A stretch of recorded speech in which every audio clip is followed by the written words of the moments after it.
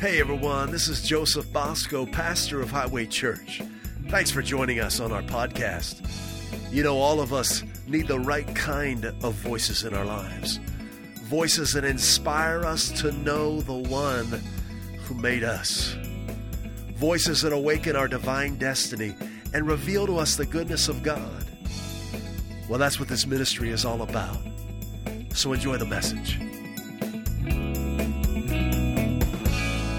So thankful to know Jim and for who he is and for what he brings. And Jim has a gift in him to inspire you to change the way you think.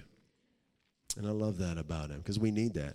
We need to change the way we think, right? We need to think like God himself thinks. Everything changes when you begin to embrace God's thoughts. Brother Jim, would you come on up here? Let's welcome Brother Jim Hockaday. And just do you. Yes, sir. Amen. Thank you. Hallelujah. Amen. Well, the Lord is good, right? Let's go ahead and just have a word of prayer, and we'll just bless the Lord and thank the Lord from this point on. Amen. Even as the music has been so wonderful that anything's possible, just like Pastor said, right? So, Father, I thank you so much for your presence, for the glory of God. Lord, we don't always have to see things, obviously, to know that they're in our midst. But Lord, I thank you that tonight there'll be tangibility in this room. That before we leave, individuals, Lord, will feel your presence and see into the spiritual world and understand more of their position in Christ and who we are. And Lord, we take authority over sickness and disease and things that are not right. That's what righteousness did to us. It messed us up so well that we can't help but make wrong things right. Righteousness has a desire in us to change what is wrong and bring about what is true and what is right. So, Father, tonight, just do all this so wonderfully as you do, and we'll get out of the way enough so that you have freedom. In Jesus' name, amen. Amen, amen, amen. So, praise the Lord. I was praying for a woman back in Tulsa, Oklahoma, with a friend of mine, and she had cancer and was getting really bad to the point where she was on morphine. And when she got on morphine, she started seeing into the spiritual realm. And, of course, you know, that thought kind of went by my mind, morphine, spiritual realm. No, but I didn't take any. I promise I didn't. And so anyhow, we were praying for her. And this is what happened one night. Her husband came in, just walked into the room as normal. And when he did, she just said out loud, she said, honey, don't move any closer. And he said, why not? And she said, well, because there's a big angel right here by the bed. And he said, there's an angel right here? She said, yeah, right next to you. And his shoulders go right up into the ceiling, and his head goes beyond the ceiling. She was see into that spiritual world. And the husband just said to her, well, then if an angel's here, why don't you ask him how come you're not healed? Well, she hadn't thought of that, so she said, oh, okay. So she said, how come I'm not healed to the angel? And the reply was, but you're already healed. In other words, almost in a quandary as to, why would you ask that?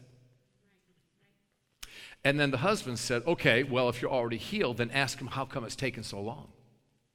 So she said, how come it's taken so long? And the angel looked at her and said, you're making this much, much too difficult. Healing is very easy. Yes. And so I shared that with you because there's so much more about the spiritual world than we're allowing ourselves actually to perceive and to understand. But of course, the truth of God's word is spiritual truth. Amen? Jesus said, my words are spirit and they are life. So he came to help break us over into the normality of spiritual things. But in that world, see, everything looks really different than we perceive things right down here. So you may look at your body, you may look at a situation and say, man, I'm really fighting up against this, but you're not fighting up against that because that's subject to change. You're fighting up against something beyond that. And the truth of the matter is, we're really not fighting anymore. We're maintaining and enforcing a position of 100% victory from a God who loves us, who completely defeated the devil. You know, the words that Jesus said when he came out of the grave, all power has been given unto me. Those words still to me are one of my favorite scriptures because that's a first. And anytime you see a first in Scripture, that means a precedent is being set. And when Jesus came out of the grave, he was the first human being that was able to utter the words, all power is now inside of a human being. When Jesus was on the earth before the cross, he walked in Adam's anointing. You have to understand that. Some people embellish the idea that Jesus had all power before he went to the cross. Well, he did not. He did not. And for those that have a problem with that, I'm sorry, but when Jesus says something like this, John 17, 1 through 5, Father, I've completed your assignment. I've finished the job. Now glorify me with the glory which I had from the beginning. He couldn't be walking in all the glory. Why would you ask for something that you had before?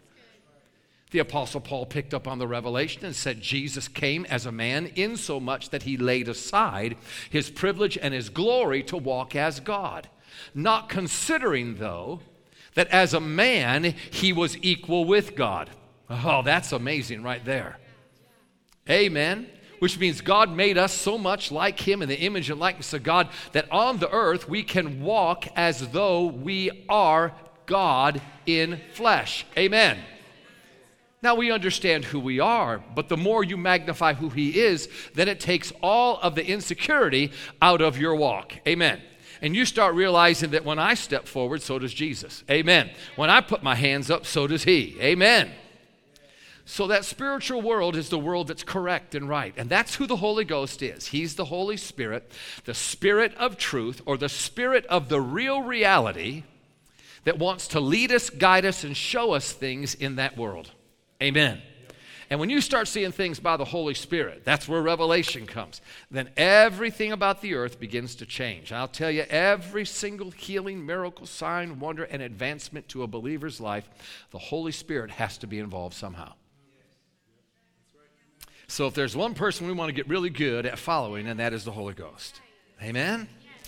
So tonight we're going to share just a couple of thoughts. And of course, what's your name again? Melissa greeted me with, man, that stuff you preached on, concerning the cleansing the temple, that was awesome. And I'm thinking, I was planning on talking about that tonight. So I asked her, I said, would you be disappointed if I preached on some of that tonight? She goes, oh, no, that's good. So, sometimes you walk in and you hear something, you think, well, that's a confirmation. I'm preaching the right thing. And then tonight I walked in thinking, I wonder if that's, anyhow. It's all good. Praise the Lord. We did bring a little bit of product. Our last place over in Torrington, Connecticut, they bought up most everything, and so real thankful for that. Pleased to give it away or let people take it when they can. But we do have a few things out there. One is this Miraculous Gospel of John. It's a great little book, and it's a commentary. So I went to the Gospel of John because in the Gospel of John, I feel like there's some uniqueness to the Gospels. Matthew, Mark, Luke are very, very similar, but John seems to take a little bit of a different approach, and there's a little bit more intimacy between Jesus and the Father. Amen.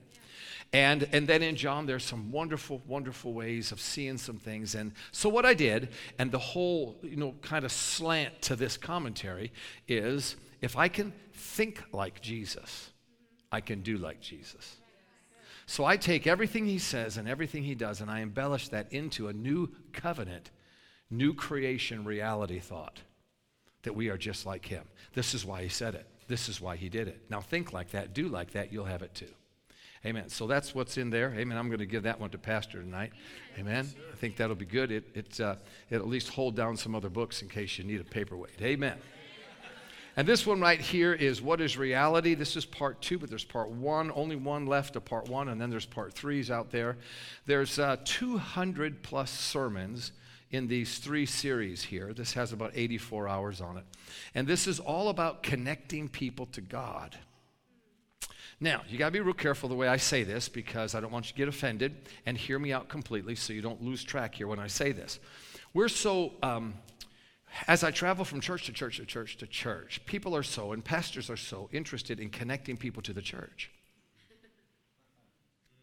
that we forget to say things like, let's get connected to God. But see, the church is the body of Christ. But what they're trying to connect you to is the institution.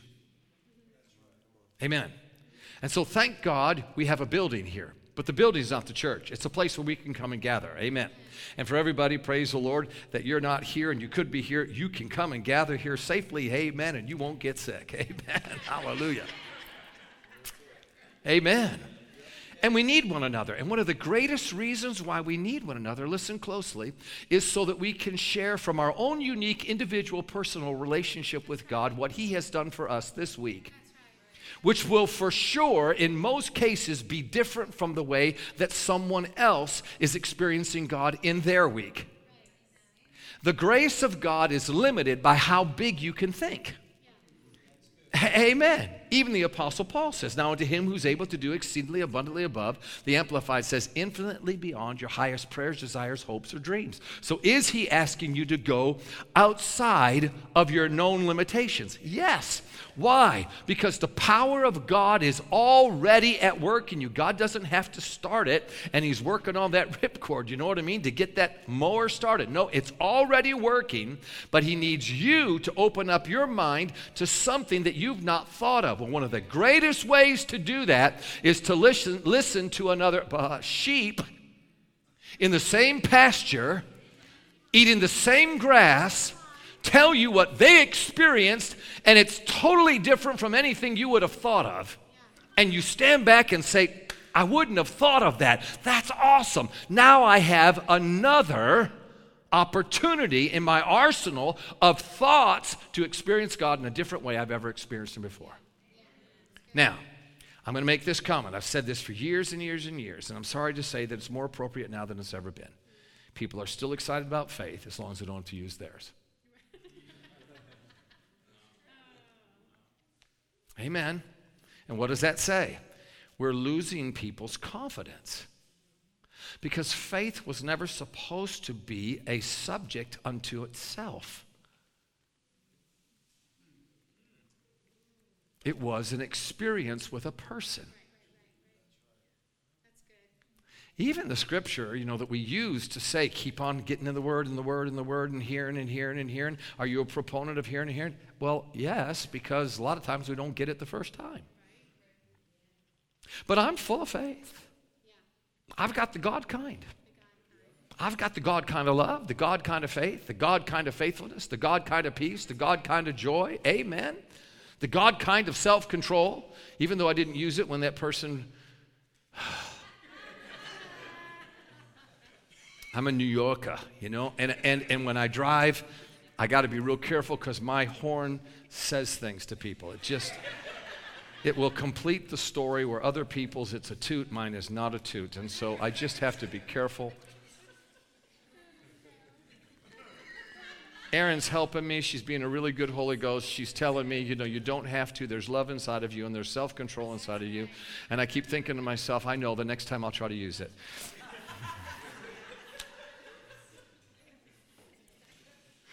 We all have our weaknesses, and I'm learning, amen. I've gone from completely telling them that they're a moron and you better go home right now and get off the road to at least saying something like, you're doing really good. Now you could turn a little faster and go a little bit. So I still haven't stopped talking to them, but my language is changing. Sorry for revealing that.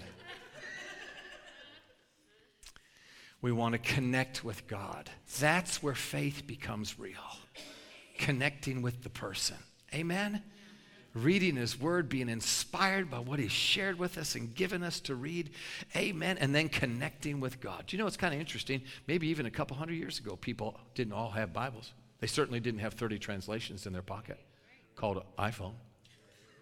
How in the world could they find God? Must have been impossible. No, within the heart of every human being, innately, is God's great desire within your heart to find Him. The void that causes people to create things like Las Vegas Strip, beautiful lights, wow, is that their heart desires Jesus. Amen? And so if you want to find Him, you can find Him. Let's find him. Amen? Well, let's turn your Bibles to James. I think you're going to like this, chapter 4. It's always great to have my wife with me. I traveled for so many years without her, and she's been home with the kids, done a great job with them, of course, but it's so much more fun to be together. We started our well, not initially from the very moment that we got married, and we were the 12th of this month. We've celebrated 30 years, so thank God for that. But very soon after we were married, then we both traveled together with Brother Hagin in the Rhema Singers and Band, and we're part of the Crusade team, and it was so fun. Those were just great years. I mean, great years. Traveling on the bus, with all the friends, and being in the meetings, and running, shouting, and dancing. And, of course, I always like telling the story about Erin in Kennedy, Texas, and here she is, Dr. Kennedy, I think, is the pastor. Now, it was Fort Worth, Texas, Dr. Kennedy. And I don't know if he's gone home to be with the Lord now, but it was one of the stages that was semi-circular, like this. And then there was theater seating, and there was quite a couple thousand seats out there. And Aaron was on this part way over here, so there's not much stage over here, because it's just a little sliver. And they had Brother Hagin right here, and then Dr. Kennedy right there. And we got singing and shouting, and she got shouting, and she looked like she was on a bronc, holding right here, and that arm was just going like this, and hitting Brother Hagin, and he's trying to get out of the way, and she pow, pow, pow. And I thought that was awesome. Amen. One of my highlights in the Rhema Singers event. So it's just in case she gets up, amen, rides that bronc again tonight, you'll know, praise the Lord, she's a dancer. Amen. If I get too close, she'll hit me. So anyhow, let's go on to James chapter 4 and verse 5. And it says, or do you think that the scripture says in vain, the Spirit who dwells in us yearns jealousy? I've always looked for, especially this came from the healing school days, I had to find some reason why I could step beyond myself and challenge somebody to be healed and know that it was going to work.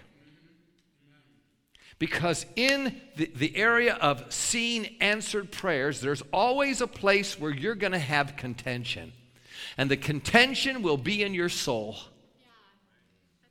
You're all, stirred up to see God, and you get to that one place, and that next thread or that next little line in the sand is the one that your mind says, you better. And then you hear somebody say in the back of your mind, you better be careful about that. People could lose their ministry off of that. Anytime someone's always said, I could lose my ministry if I did something, I did it. Because I figured, you know what? It's better to know that I'm ready to get out now than to just hang on to something that's not working. Amen? But you all come to that place. Now, last night I came to that place. And yet it wasn't big in me, but I heard the thoughts come, but I knew where they came from.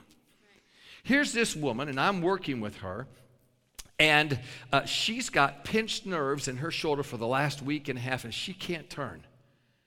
And I grabbed her arm and said, but Jesus says you're healed. And I worked her arm, and she went, and I saw her wince. So even though she's being a good sport and didn't say, I saw her wince. And so the thought came, wow, that's not working too well, is it?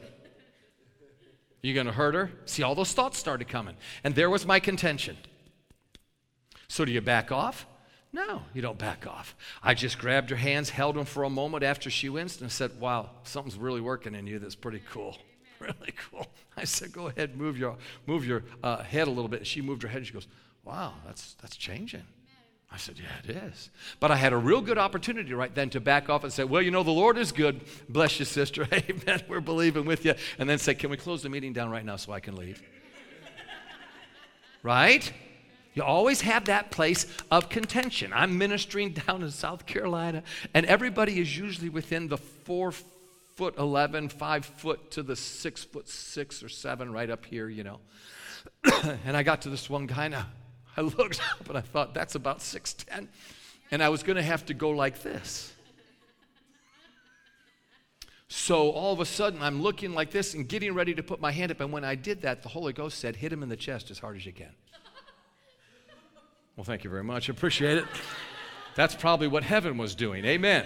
The things that God will tell me to do, I'm sure he gets David and he gets Moses and Elijah and everybody. Hey, gang, get the gang. This is going to be good. Who is it again? It's Hockaday. Oh, these are great. Amen. Let's go.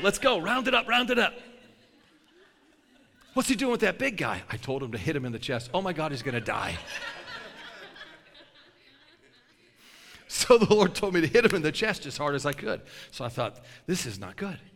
So I went, because that guy's like this, he's not paying attention. I just tapped him on the shoulder. The shoulder was here, tapped him on the shoulder. I said, hey, and he goes, yeah, Preacher. Big voice. And I said, I'm going to minister to you a little bit differently. I said, the Lord told me to hit you in the chest as hard as I can. And this is what he goes, on one condition, Preacher. And I thought to myself, when did the control switch? I thought I was in control of this. Something just happened. Now he's in control. What's the condition?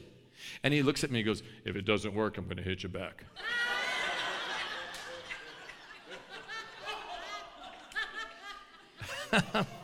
I'm like, I'm dead. So the thought crossed my mind, instead of the chest, just clip him on the jaw right there. And hopefully lay them out, and then just close the service down and go to the next meeting. But I thought to myself, no, I got to do this. This is what the Lord asked me to do. So I stepped back like this and rocked myself like this and right into my whole body into it. And I hit him as hard as I possibly could. I thought I'd take him right off his feet. It was like this, and he looked at me. Talk about an initial shock, like, oh my God, it almost hurt my hand. And he's looking at me like this, and now I have the choice. Well, brother, it's been good. I'm just going to back off while I can, and I'm faster than you, at least I know that for sure, No, I challenged him, because that's the point where you have the contention. So I got up on my toes and put my finger right up under his nose and said, I double dog dare you to check it and see what Jesus has just done. And I shouted, check it now. Just like that. And the guy started to move, and all of a sudden, big saucer tears dripped off his face. He lifted his hand and said, thank you, Jesus. Then I turned around and grabbed my heart, and I said, thank you, Jesus. I didn't die tonight.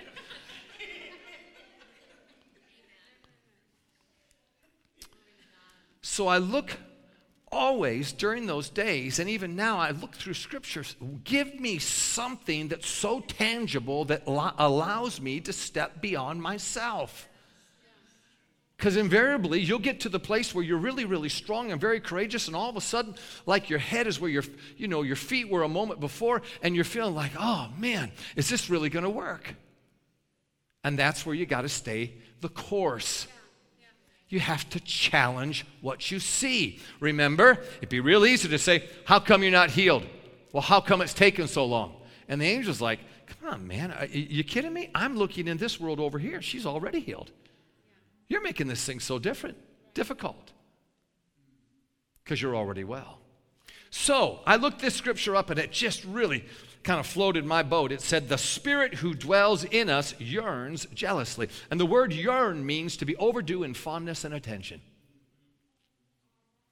It gives me the idea of when my girls were little and they would laugh at something, and then you would keep on tickling them and keep on snuggling with them and keep on hugging them.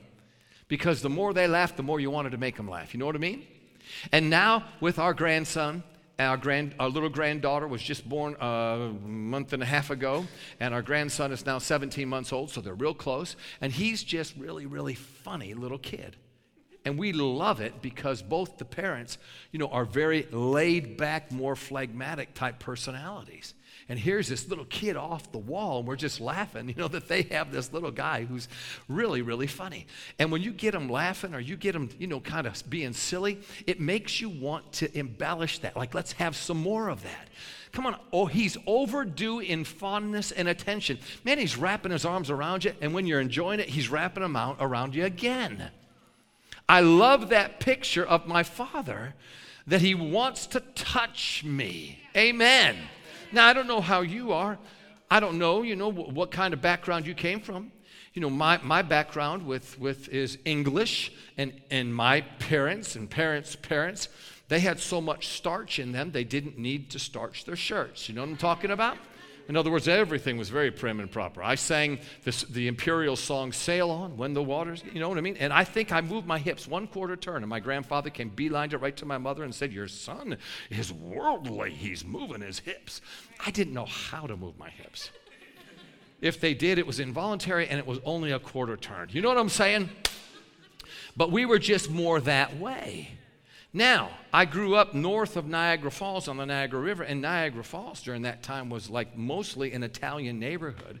Amazing food. And all my friends, were mostly Italian friends. So going into their homes, I'm telling you what, it wasn't stiff and starchy, man. I mean, mama hugged you, grandma hugged you, the dog hugged you, everybody hugged you. And when you went to talk, everybody was talking at the same time, and I figured it out right away. It doesn't matter if they're listening, you just talk. And if you'll stay with it, sooner or later, someone will listen. Grandma used to corner me. You know, she'd be watching 700 Club all the time. She used to corner me, and she'd look at me, and I was just trying to be polite and listening to her. You know, my friend would be in the background going like that to you because he knew what Grandma's going to do. And she'd get my cheeks like this and pucker them up, and she'd say, oh, what a beautiful boy. What a beautiful boy. And then when my cheeks were like this, she'd kiss me, and it was just, oh. So I used to call him up and say, is she sleeping? Because if she's not taking a nap, I'm not coming, you know? So 2 different worlds. God loves to touch. Now look at this next word. He yearns jealously. This means he's intolerant of rivalry. And all of a sudden now, that piqued my curiosity. Not only does he love you, but he's intolerant of rivalry. Now I want you to see this, because when I find things that cause me to see God in his strength and in his character, it causes me to get a little bit more sassy and a little bit more bold about my position. And there has to be something in the Word of God that'll cause you to move beyond you, because you're the biggest problem for you. We all are. The key to your success with God is, can you get yourself out of your own way?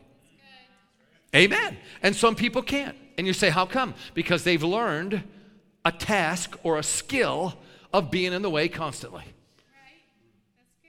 And we need to be skilled at learning how to completely trust and then getting out of the way and let somebody do what they're supposed to do. And when it comes to the things of God, you got to get your hands off it. If you're going to turn it over to him, get out of the way. Go play. Go enjoy yourself. Yes. Amen. God doesn't need your help. Right? Yes. Come on, this one woman, here she is. She's in this church. You could tell she's got a little bit of spunk in her. She's about probably 75 years of age. And I walked by. I was walking down the aisle. I walked by, and I saw her do this. She took her foot, and she pulled her cane back out of my way and under the chair. And I walked right by her, and she thought she got away with it. And I kept on preaching, and then I leaned back and said, I saw that. And then I preached a little bit more, and then I went back and said, that'll be mine before the service is over. So I'm already in her viewpoint. You know what I mean? I got her on my radar. And so when push came to shove and time came for our wrestling match, because I could tell, you know, we're gonna get in the floor on this one, right? I looked at her and said, well, it's time. She said, time for what? I reached down and grabbed. She went to. I said, get your hand off it. I grabbed that and I went, and it went up to the platform, and it was about 20 feet away. Hit the platform. I said, there you go. If you want it, you got to go get it. And she already just looking at me like, you little brat. You know, I mean, she could tell she didn't like me. And I said, so get up. Now, when I saw her get up, I didn't know how bad it was. It took her a while. I mean, she's rocking and rocking to get enough. And then she went back down. I said, get up, rocking. She said, you're so mean. I know. And I made her rock until she finally got up. And then she stand there like this because she doesn't have her cane. I threw it up on the platform. I said, now come out here in the aisle. And she came out here in the aisle like this. And I said, now walk. And she went like this. And I said, really? And I got right in her face. Really? And she said, what? I said, like God needs your help, right? I said, stand up and walk like you can. And she would have just taken my nose off if she could, but I was enough distance away she couldn't get me. And if she wanted to, I'd say, come on, here we go. So anyhow, I've never seen a transformation like this. Here she is. I pressed her, and she went and took off walking. And then I had to really quick run back so she didn't get me, because it was completely normal. Just like you turned a switch on, something has to give you the right to go there. He's intolerant of rival. Oh, let's see what this looks like. I got to see what this looks like. 2 Chronicles chapter 5. And we look at Solomon building the temple, and it starts here. Well, verse 13 is what I really want to get to, but I'm going to start a little earlier. It says, so all the work that Solomon had done for the house of the Lord was finished. And Solomon brought all the things which his father David had dedicated, the silver, the gold, and all the furnishings, and he put them in the treasuries of the house of God. Indeed, it came to pass, I'm skipping a couple verses, indeed it came to pass, when the trumpeters and singers were as one, to make one sound to be heard in praising and thanking the Lord, and when they lifted up their voice, with the trumpets and cymbals and instruments of music, and praised the Lord, saying, let's see what it says, for he is good, for his mercy endures forever, that the house of the Lord was filled with a cloud.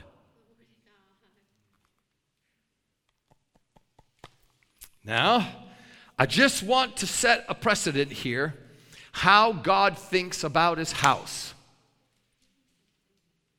This is the first time he had one, right? He'd been a vagabond, in a sense, you could say, traveling around tent to tent to tent. And all of a sudden, he's got a house.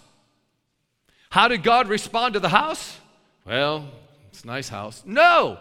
God got real happy. Woo! This is my house. And he came in the house, and his glory came in with him, and it filled the house with his glory and his excitement. And those that were in there worshiping God couldn't even stand, and they fell prostrate before the Lord. Now let that become the precedent for what we're about to share right here. Because there's something about God, and you see it the way that it's accurate, you will no longer very timidly try to put your toe in the water to see if it's cold. You'll just jump right in. Do you know that other method of just doing this is very, very tormenting? Do you know what I mean? And you get down, you just put a little bit and a little bit here, and then you get brave enough to get down in, and now you go to the knees. It's not that bad. Those lower shins and that skin there is not that sensitive, but then all of a sudden you get into a little more sensitive skin here, and then as soon as you get right up in here, you start going to your tippy toes, because what you don't want is for someone to splash you, that it would go on your stomach or the back. You know what I mean? And you'll even tell kids, don't splash, right? And then from there, it's nothing but agony until you finally, and you could have been in like 10 minutes ago. There's something that's got to make you jump in, and this will do it. Let's look at this a little bit more. So, what does Paul say about the house of God? Well, 1 Corinthians 3, 16 to 17. Do you not know that you are God's temple and that God's Spirit dwells in you? Now, why would Paul ask a question like that? Unless it's possible that the people were not responding, acting, talking, as though they were the temple of God. So he's got to ask a question. Is there something wrong here? Like, don't you know that you're temples of God? And God actually dwells in you? Why would he say that? Because it doesn't look like they know that. By the things they say, by the demeanor that they carry, by the words they speak, it doesn't look like they know it. And to be honest with you, today, it doesn't look like people know that they are the temple of the living God. And actually, not just a temple, but God's home. Yes. Amen. I mean, if you were the temple of God and he wasn't home, well, then you're by yourself. Right. But if you're the temple of God and he's home, well, that creates a whole other scenario. Do you know what I'm talking about? I mean, it was one thing one day when a bunch of Jehovah's Witnesses came to our door, and my sister and I were home, and man, I went and I got my Bible, and I went right to my Roman road. For the wages of sin is death, but the gift of God is eternal life through Jesus Christ our Lord. None are righteous, no, not one. All have sinned and fallen short of the glory of God. If you'll confess him with your mouth and believe in your heart, thou shalt be saved. With the heart man believes unto righteousness, confession is made out of salvation. Whosoever shall call upon the name of the Lord shall be saved. I mean, I'm preaching my little Roman road to them, and I'm holding them at bay. And then my dad came home. It's like the Calvary came home. And he walked in, and the moment he walked in, that man's standing right there. I'm on the other side of the screen door. My dad says, excuse me, opens up the door, walks in. The man says, well, I think I'm going to have to go. He stepped back out and said, no, you won't. You took my son's time. Now I'm taking yours. Jimmy, go get my Bible. And it was like, yes. And all of a sudden, I watched my dad go right through the scriptures and put that guy in his place, and they're honking the horn, and he said, don't you move. Now you know where I got the horn honking and all that stuff, right? Right? Amen.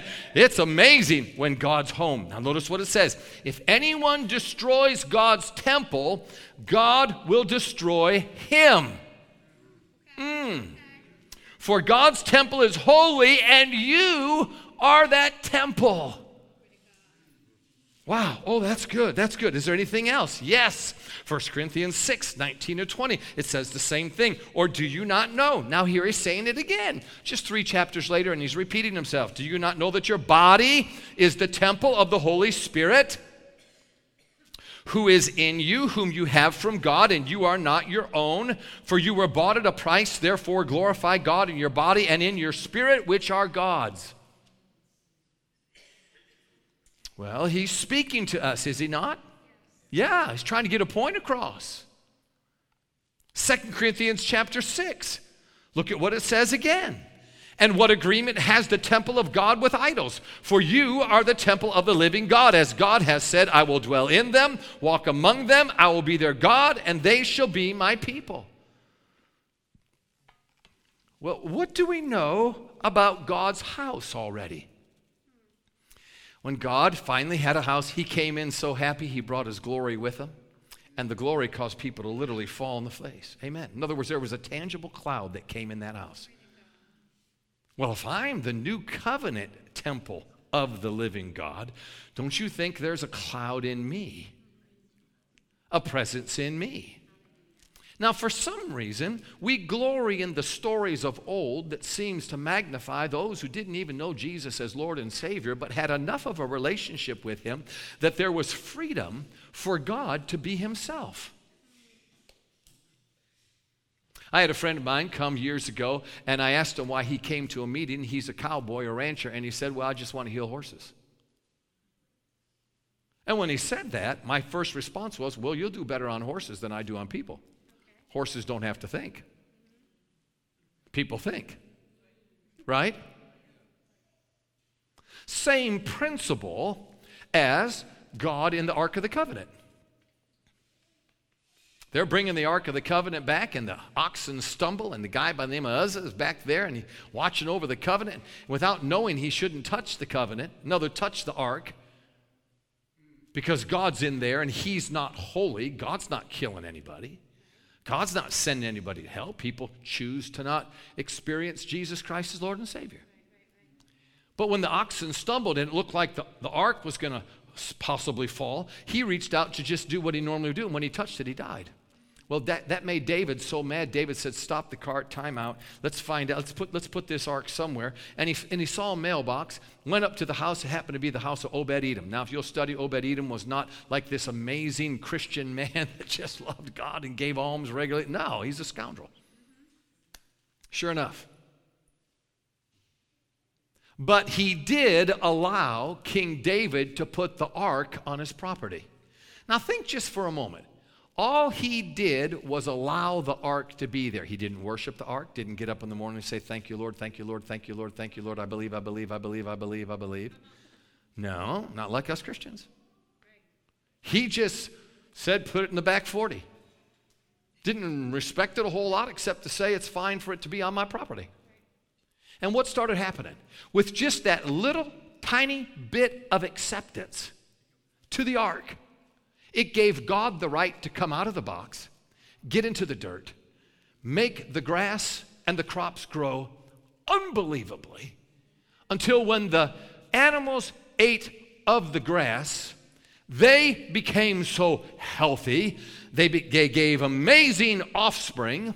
And then when the people ate of the fruit of the ground and of the animals, they became so healthy. And in a very short period of time, news got out about the prosperity that hit Obed-Edom's whole household. And you know what David said? It's the ark. Now think about that. How much did he worship it? He didn't. What did he do? He allowed it to be there, but he wasn't in the way. And what did God have the right to do in a box?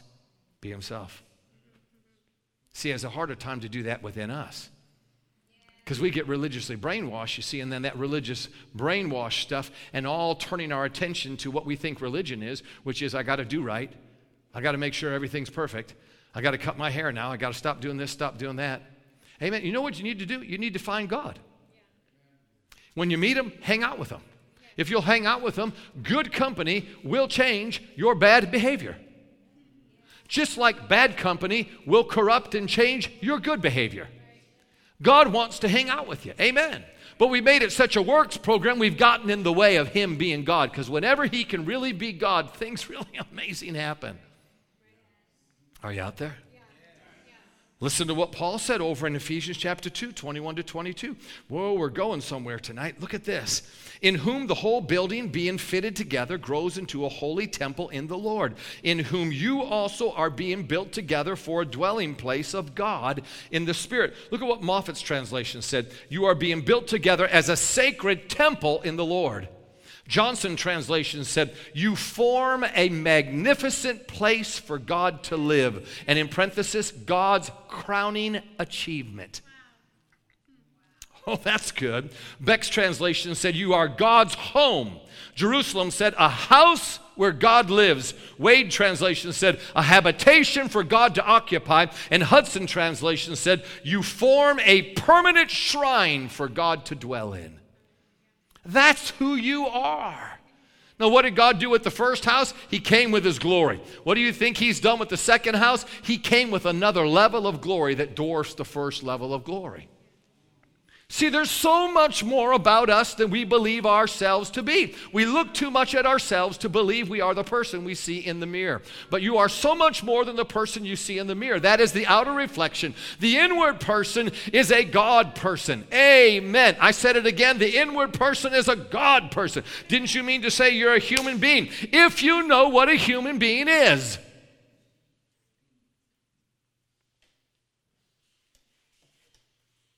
Jesus told the winds and the waves to be still, and the disciples went to the back of the boat and said, what manner of man is this? One translation said, what kind of a man? You mean there's different kinds?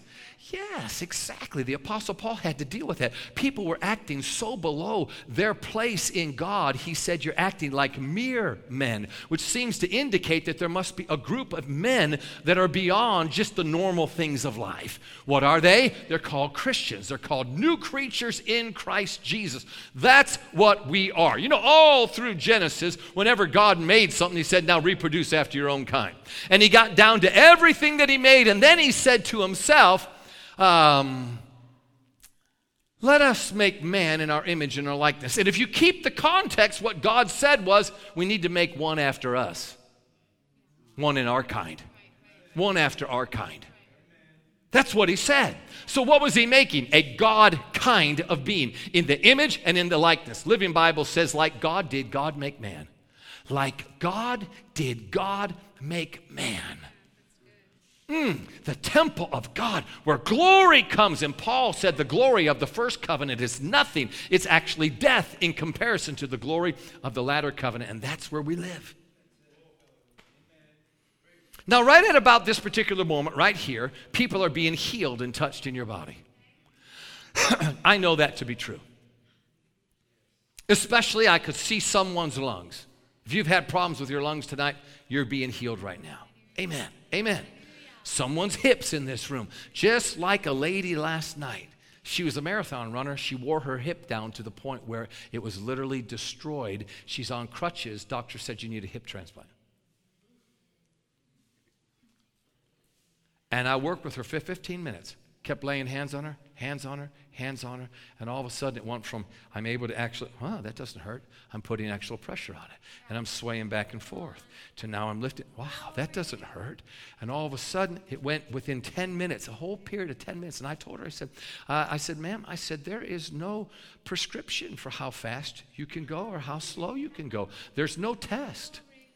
God's not saying you have to run around the building tonight.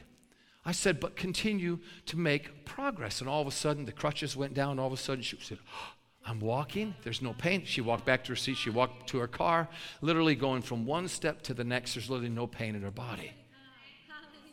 Now, one step after another, God is touching her and healing her and delivering her. Why? Because the glory of the latter covenant is so much greater than the glory of the former. When you begin to have these pieces in your arsenal, you'll step beyond where you don't feel you can go. Why? Because now you're confident God's already been there. Yeah. Come on, let's go just a little bit more. We won't take too much more time. It's 8:22, is it not? Yes, it is. And so I want to go a little bit more to say this. Let's look for just a moment at how God made this body. In Genesis 2:7, it says, and the Lord God formed man of the dust of the ground and breathed into his nostrils the breath of life, and man became a living being. Now, if you look at that, you can tell that man was made to be a container of God. We were doing, so many of these little trips we took when we were younger and the kids were younger, especially because of volleyball. And we didn't like going down to Dallas because they always had construction and you could never get where you were going. And they drove so fast down there. It was a little bit hectic, And people drive pretty fast up here too, don't they? Yes, they do. Amen. Sometimes 30 miles over the speed limit without a problem. But anyhow, we solved that out there in Colorado. The speed limit's 75, and some places it's 80, when you get into Wyoming. So we just put it where everybody wants to go. Amen. Amen. But anyhow, we were down there, and we were in this nice hotel, with all the other parents, the volleyball players. And we opened the blinds and looked out, and Aaron looks out and says, oh, that's one of my favorite stores. And I'm looking around to see what store that would be, and I can't find it. What store would that be? And she says, well, that one right there. I said, it says container. A container store? She said, yes, it's wonderful. Do you want to go? No. What do they have there? She said, containers. And you're excited. I love that store. Oh my gosh. Right? And I went. And that's it. There are blue ones and red ones and short ones and fat ones and skinny ones and long ones and deep ones and shallow ones. Containers. That's it.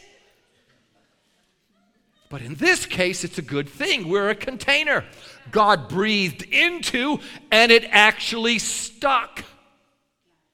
Now think about this. If God didn't have the composition of man's body down just perfectly, it could have been too porous. And God went, and it went right in one side, and went right, ooh, that didn't work.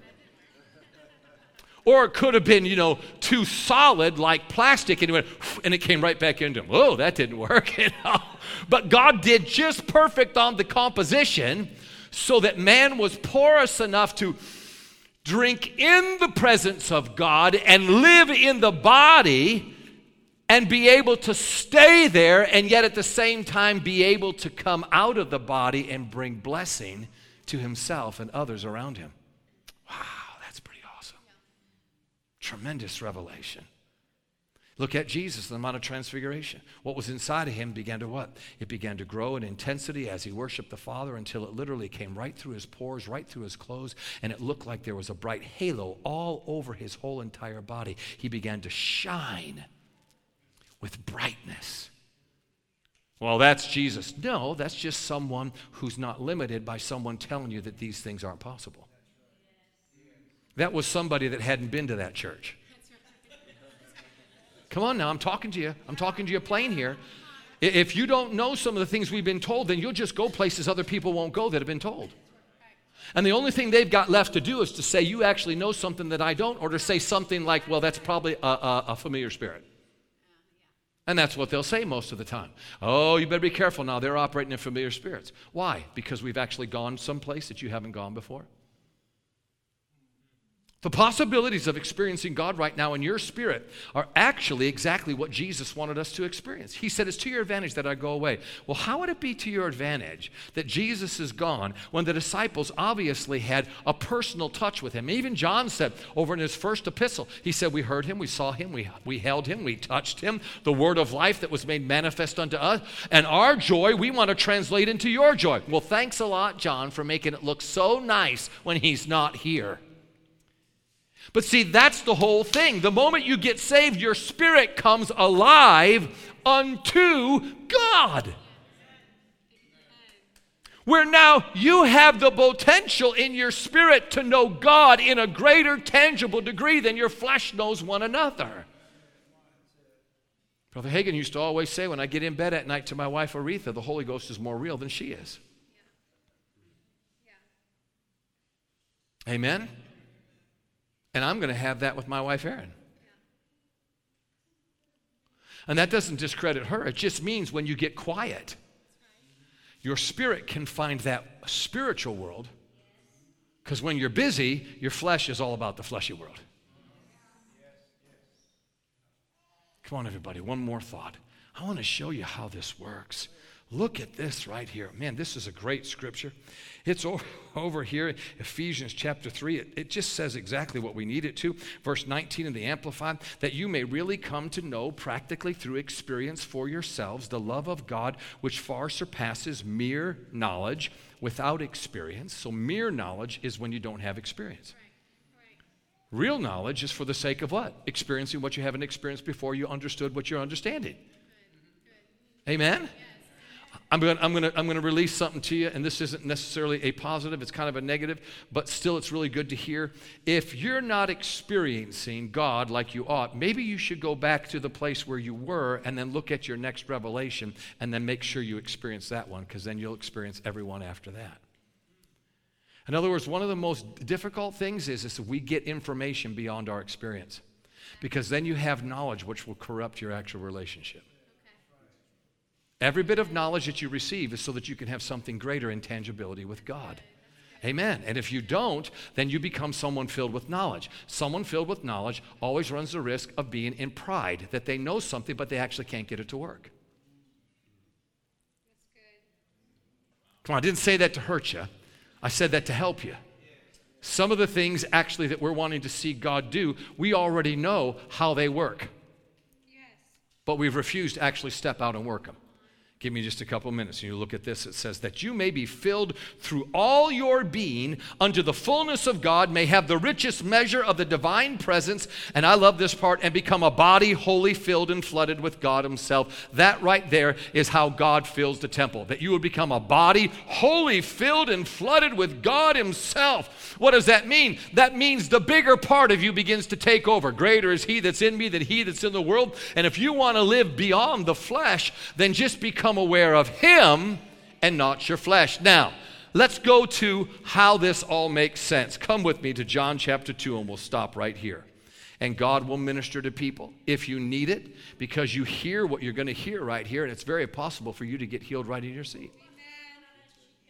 As we began to change our direction in healing school, now I was just learning, came off the road, and I'm pretty much just Baptist-Costal, folks. I mean, I'm making the change, but I've got more time invested in my Baptist theology than I do in the things of Pentecost or the things of full gospel.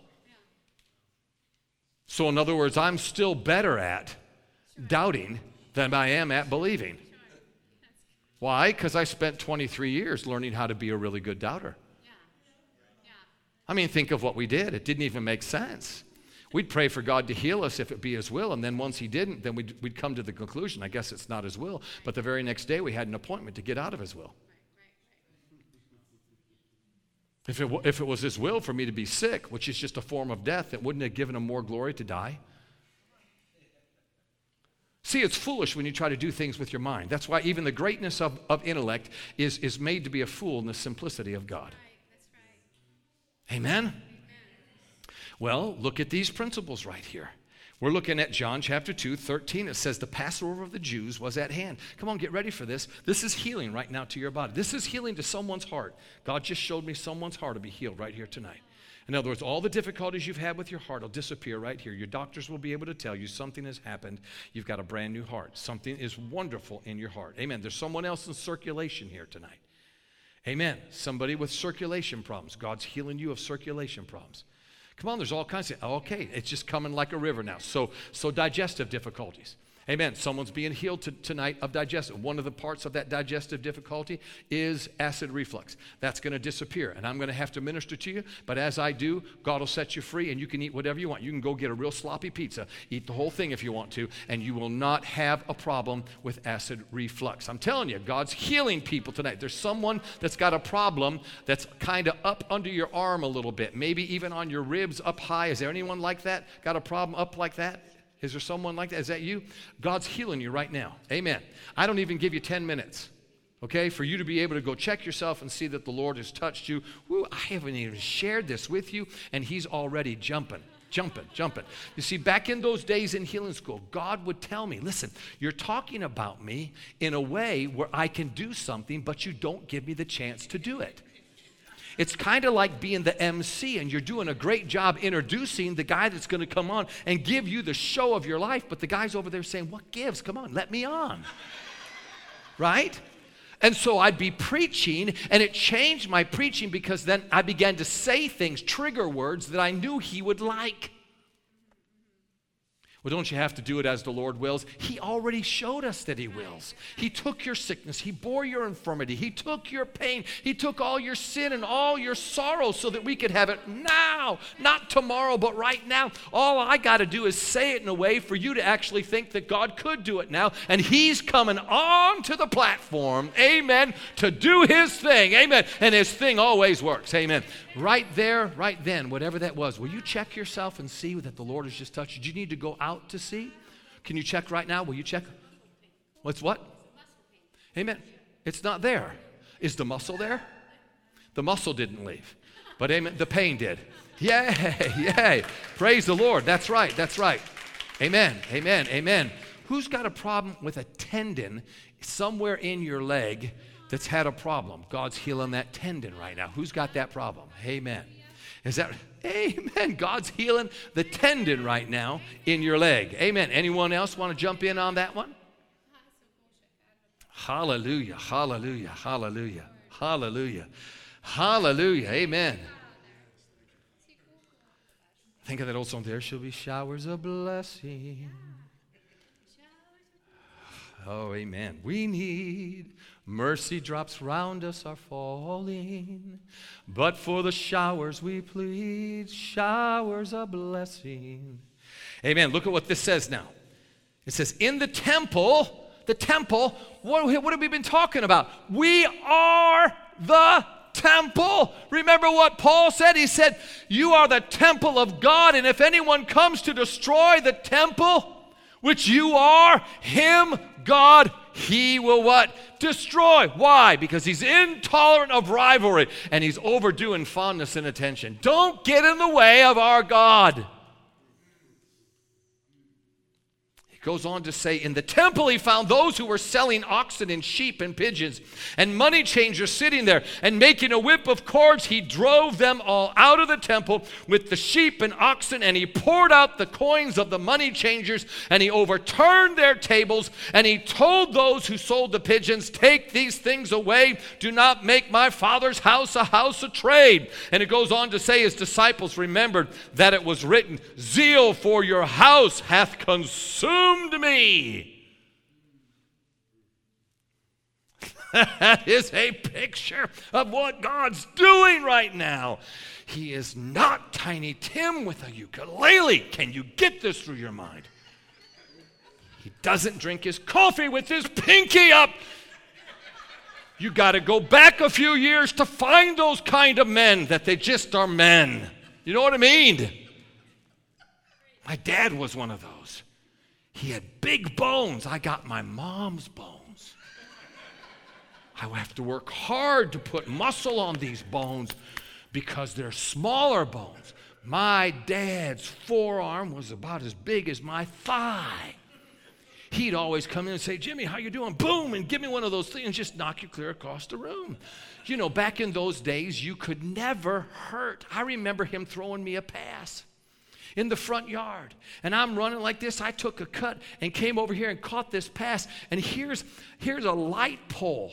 It's like metal, steel, down into the ground with, you know, two big things. And it's the only thing that saved me was it was covered, because it was Halloween time, you know. It was covered with corn stalks.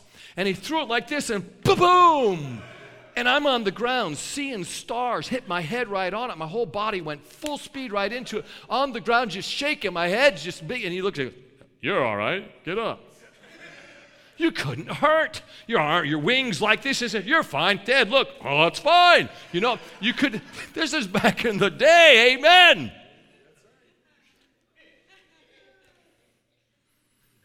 Jesus wasn't prissy. Can we even say those things anymore? I just did.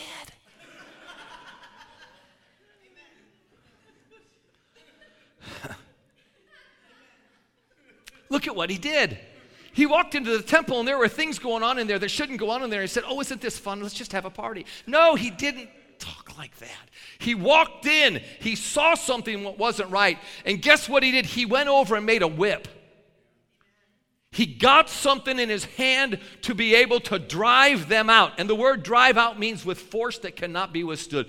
Jesus didn't go, come on, you donkeys, get out of here. No, he drove them out. Come on, I don't want to get too violent with you here tonight in the way that I present this, but I want you to know that God takes it personally. If there's a cancer in your body, he wants to kill that cancer. Drive it out of your body, release you, and set you free. He does not want you to have asthma in your body. He doesn't want you to be allergic to anything. He wants your ears to hear and your eyes to see and your limbs to be made whole. God wants you well. How does he do it? In a manner that will drive it out of your life. I like these words. He'll drive it out. Then he'll pour it out. And then he'll overturn the diagnosis. And the last thing he's going to do is what? He's going to tell it, get out of my house. In what manner is he going to do this? It says, zeal for your house hath consumed me. Do you know the word zeal seems to give the idea when water is bubbling? The intensity of water that gets so hot, it starts to bubble. Do you think Jesus said this real nice, or do you think there was some fire in his eyes? Come on, I love Joe Morris's story. If you haven't heard his story about Jesus. 1997, Fred Couples is winning the Masters tournament. Joe's preparing for the morning meeting. Has this morning meeting, it's as flat as a pancake. Sometimes that happens. Joe goes back to the room and he's just got this spunk about him. He says to the Lord, if that's the best you can do, he said, then you can have the service tonight. I'm going to watch Fred Couples win the Masters. And sure enough, Fred won the Masters. And then all of a sudden, Joe got a little nervous because, you know, he hadn't prepared it all. So he gets into the service, and he's just starting to get in there doing one of his Elvis impressions, you know, and just beginning to get the people to where, and all of a sudden, the hair on the back of his neck went, cha-ching. And he knew something just walked into the building. And he turned around, and right there on the steps to the platform is Jesus. Joe's seen him many times with the eyes of love that'll just melt your heart, but this time there was fire in his eyes. And when Joe saw Jesus with fire in his eyes, all he could think of was, oh, God, forgive me. I mean, please forgive me. And he said, Jesus pointed at him, and he shouted. He said, I know exactly what Jesus sounded like as a preacher. Tell them, when I walked on the water, I walked as a man. Tell them, when I raised the dead, I did it as a man. Tell them, when I came out of the grave, I rose again as a man. Tell them. And Joe said it's like his hair just split. And he's like, okay, I'll tell them. Fire consumed him. The word consume is kind of like somebody that's so hungry, they eat the whole thing, ravish it, devour it. How does God want to deal with cancer? Oh, he wants to devour it. He's not going to play with it. He's not going to go back and forth like, oh, you're pretty strong. He's going to devour it. He's going to consume it. He's filled with such love for you that it causes anything that comes against you to be in 100% opposition to his love. And he will not be denied. Can you lift your hands right now as we close? God is so good. We want to invite you to continue to grow in the knowledge of his goodness, who he is, what he's done for you, and who you are in him. Check out our websites at josephbosco.us and highwaychurch.us and begin living the abundant life he came to give you.